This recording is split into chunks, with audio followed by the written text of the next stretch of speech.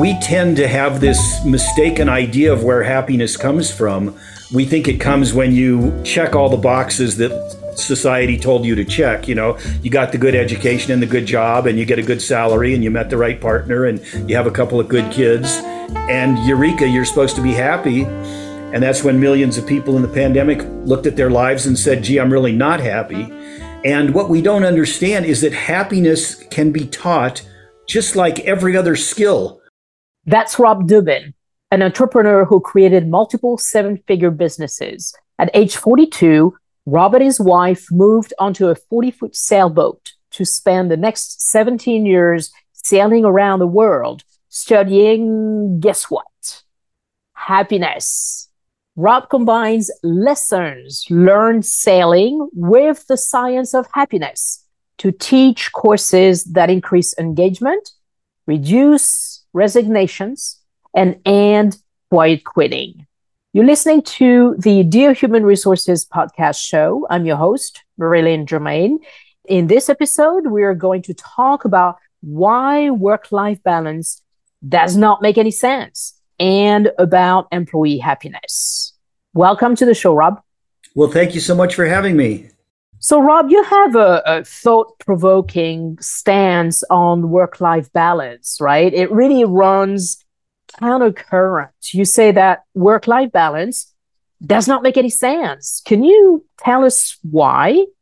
Well, it really doesn't exist is the problem. There is no such thing. You can't do something for 8 hours a day, 40 or 50 hours a week, and put it in a box and call it work and have it be separate from your life.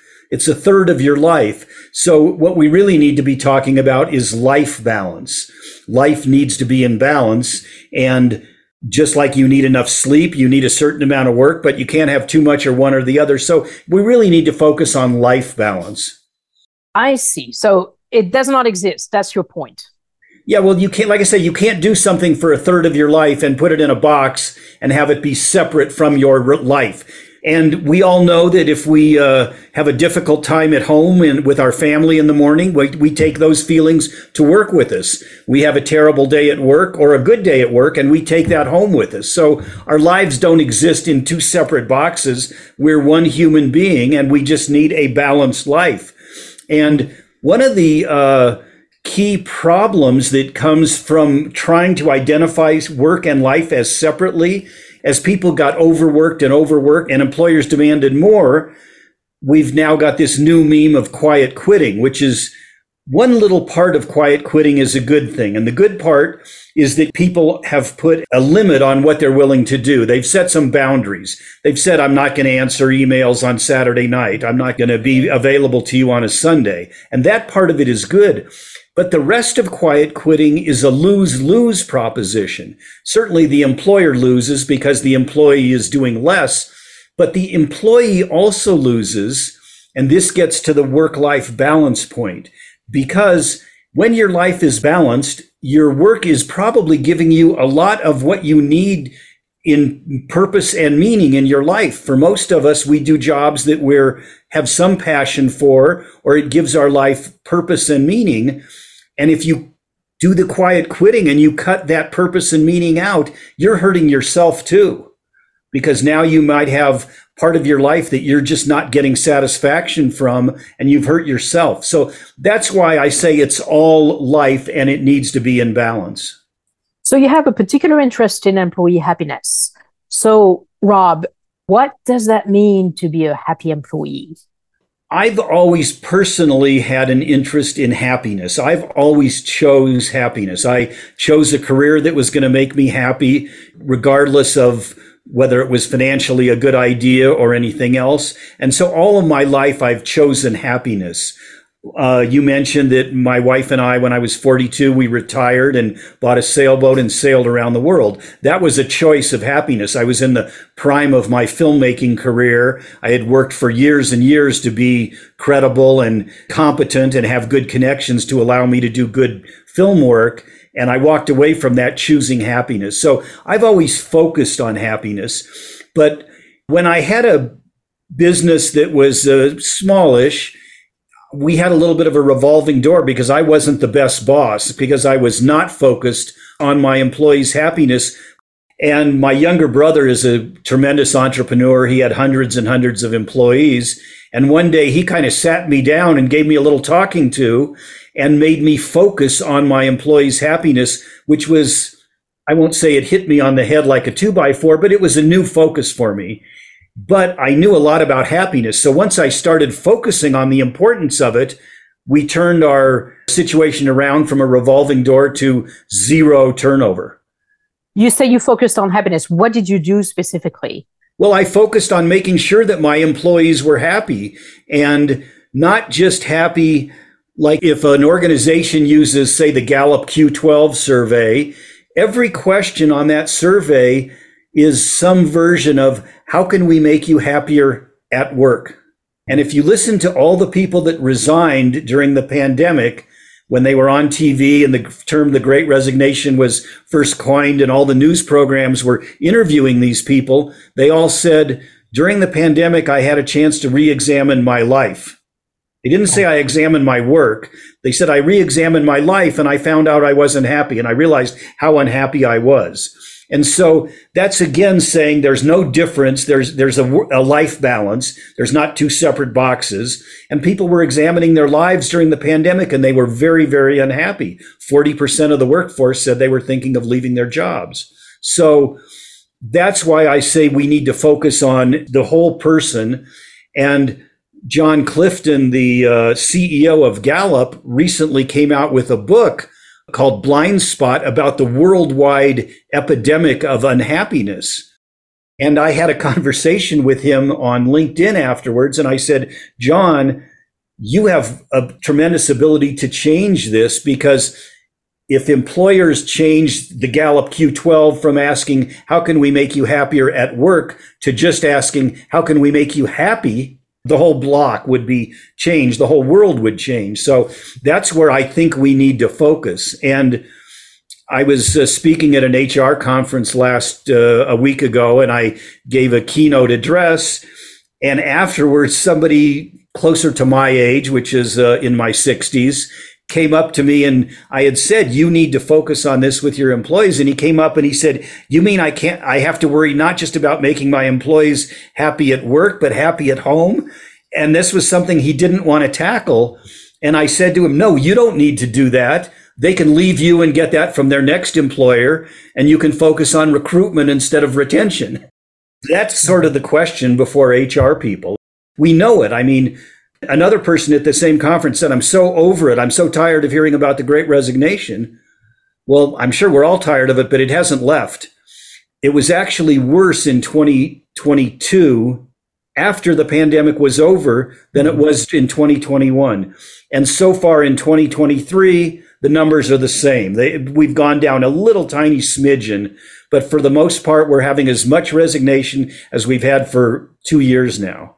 So you don't want to spend money on recruitment, which is twice as expensive. You should be making your employees happy. That's right. So a recent article by the World Population Review indicates that the happiest country in the world is Finland. So what about America? Do you think American employees are happy in general? Oh, no, we're way, way down the list. We're so far down.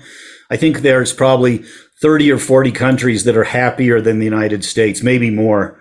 I looked at that same survey. I can't remember where we ranked, but we're not even close to near the top. So why do you think American employees are not happy? Well, we work way more hours of the week than most, certainly European countries. We know that. And we're all stressed, no matter how much money you make or literally how financially secure you are, you could still be bankrupt from one medical emergency. And so we know people don't want to change jobs because they're worried about their health care. That's a big thing. So they stay in jobs that they're not happy in. So there's one contributor. And then the other contributor is that as our economy continues to grow, we know that people don't leave jobs, they leave managers. So the economy grows. You take somebody who was a good performer in XYZ task, and now they're a manager, and it's a completely different skill set. So we haven't done nearly enough for management training. And one of the things that I talk about is how you can make your employees happier at work and at home is teaching the skills of happiness. So we tend to have this mistaken idea of where happiness comes from. We think it comes when you check all the boxes that society told you to check. You got the good education and the good job, and you get a good salary, and you met the right partner, and you have a couple of good kids, and eureka, you're supposed to be happy. And that's when millions of people in the pandemic looked at their lives and said, gee, I'm really not happy. And what we don't understand is that happiness can be taught just like every other skill. If you wanted to learn to play piano, you would first make the decision, okay, I want to learn to play piano. Just like the same way you can make a decision, I want to learn to be happier. And then you would take some lessons in piano or watch YouTube videos or learn some of the skills, and then you would practice those skills. And we can teach happiness exactly the same way. So that's what I try and do when I go into an organization, is I actually try and teach the employees and their managers the skills of happiness. And then the many efforts that HR departments are doing with additional benefits and training the managers to deal with people better, all of those things, the return on investment of those efforts is much improved because people are literally better at being happy. So you talked about a lot of things here. You talked about the role of HR somewhat, and you talked about teaching employees how to be happy. So I want to talk about both. What do you think specifically the role of HR is, and what skills could you learn to be a happy employee? It's a sort of a twofold answer there.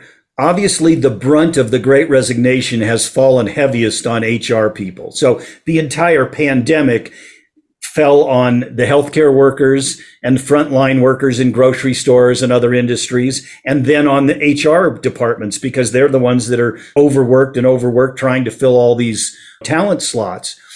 And so they can help themselves by bringing in training to make the managers better and bringing in some kind of happiness training for both managers and employees so that turnover is less. That will help them do their jobs better. So that's one side of it. The other thing that I think is happening, and I don't know if you're talking about this in what you teach, but I believe that there's an opportunity for HR people right now that has not existed for 50 years. I think it's a maybe once in a generation opportunity, because as an entrepreneur myself, I looked at HR the way most corporations, I wasn't a corporation, but I look at it the way most executives look at HR, and it's sort of a sunk cost. It's something you have to have, but for most execs, all their love goes to marketing and sales and maybe production, and all the money and the budgets go to those departments. But the C-suite is now feeling enough pain from resignations and talent shortages that they are looking at HR in a way they've never looked at them before. And I believe HR professionals have a chance to have a seat at the table that maybe they've never, ever had. So that's what I believe is happening today. Rob, I'd like to hear a little bit about your 17-year voyage. I call it a voyage, sailing around the world. What lessons did you learn from it? Well, as I said, I've always chosen happiness in my life. But when we started sailing, I guess I'll back up just a little bit. I was a filmmaker. When I got interested in sailing, I pivoted my film business to make a bunch of sailing films so I could learn more and more about sailing. I'm very lucky that I had this kind of business. So I got paid to go make sailing movies all over the world. So I was learning the sailing world and learning how to be a better sailor while I was still doing my film business. And one of the things I did was film the America's Cup and a lot of these high-end yacht races. And so we would go to these yacht races that are people that are doing them are millionaires and multimillionaires and billionaires. And the crew would deliver the yacht to the regatta, and they would fly in their private jet. And then we would get to go out sailing with them. And so I spent a lot of time with this, 0.1% of our population. And then a few years later, we were sailing to third world countries and spending time with people in grass shacks. And I noticed that those two groups, the happiness levels weren't radically different. the wealthy people were a little happier, but not light years happier. And in the meantime, I was part of a third group, which was all these other itinerant sailors like myself who were just sailing around the world. And this was before the day of the people that could work from anywhere because they were working on the internet. So the people that were out sailing were just out sailing to make themselves happy. We had no goal. People weren't working on their way. They weren't earning a living. They weren't racing around the world trying to accomplish anything. And so I was studying these three groups, these very wealthy people, the very poor people who were all pretty much the same happiness level. And then this group of sailors who had all made a conscious decision to base their lives on happiness. They were almost all happy, off the charts happy. And I had always had a happy life, but I was off the charts happier than what I had done before. And so I really got interested in this whole idea of what creates happiness. And then I went on to study it. I took the Yale University Happiness Studies course, and I've read about all the positive psychologists who've studied happiness for a number of years. And so that's how I became interested in that. And I was still retired during the pandemic when I started hearing all these people that had resigned and saw how many people were so unhappy with their lives during the pandemic. So that's when I started this new career. I came out of retirement and started a career as a motivational speaker, speaking on happiness. And right away, I realized one way that I could make a big impact was speaking to HR groups and trying to get more happiness in the workplace. So that's what I do. So I'm quite intrigued by that. Isn't happiness from within? And if it is from within, how can you teach someone to be happy? It is from within for the most part, as you say. And what I teach is that it's a decision. It's not something that happens to you. As I said, when you check all the boxes in life, it's something that you decide you want in your life. And then there are skills I can teach people of how to be happier. I mean, like the simplest one, which I'm sure many people have heard of, is a gratitude journal. And I tell people toward the end of every day, take 5 minutes and write down 5 things that you're grateful for that happened that day. And even if it only takes you a minute to write them all down, you have to spend 5 minutes getting in touch with the feelings of that, why that makes you feel good, why that makes you feel grateful. And when you're feeling gratitude, you can't feel all those negative emotions like anxiety and anger and worry and self-recrimination and that. So, and you probably know it takes 30 days for us to create a habit. So I tell people if they do that for 30 days, what they're doing is their brain is making a connection between actually sitting down to do it, opening their journal, grabbing their pen, or doing it on their iPad or whatever. But their brain is making a connection between that action and the feeling good, which happens because their brain releases dopamine and serotonin and the endorphins that make them feel good. And so you do that for 30 days. And on the 31st day, you don't have to force yourself to do it. You want to do it. So that's one little simple thing. I'm just putting together an online course because so much of what I do is for organizations, and I'm getting individuals coming to me and saying, my company doesn't want to bring you in, but I want that stuff. So like I spoke to this group, 600 people a week ago, and a lot of people in the audience were in that position. They were HR people. It was an HR conference. So now I'm putting together an online course. And one of the things I'm sharing in the online course is something I do in my workshops. It's a very simple 3-minute way to be happier. 3 minutes out of your day for busy executives or anybody busy in their work life. Take a 3-minute break and do something like put your headphones in and listen to one of your favorite songs on your iPhone. Take 3 minutes and just look at some pictures from your last family vacation. So I have a whole series of these little 3-minute happiness breaks that you can take during your day. And if you do that feeling good, if you stand up and dance at your desk for 3 minutes, your other workmates may think you're crazy, but when they see how happy you are, they'll start doing it. And that's the kind of thing that if a manager sets the tone, that we can take 3 minutes to make the other 3 hours before and after that more productive, it's worth 3 minutes for sure. And you take a 3-minute happiness break in the morning and a 3-minute happiness break in the afternoon and 5 minutes to write your journal in the evening. That's 11 minutes out of your day that I promise will change your life.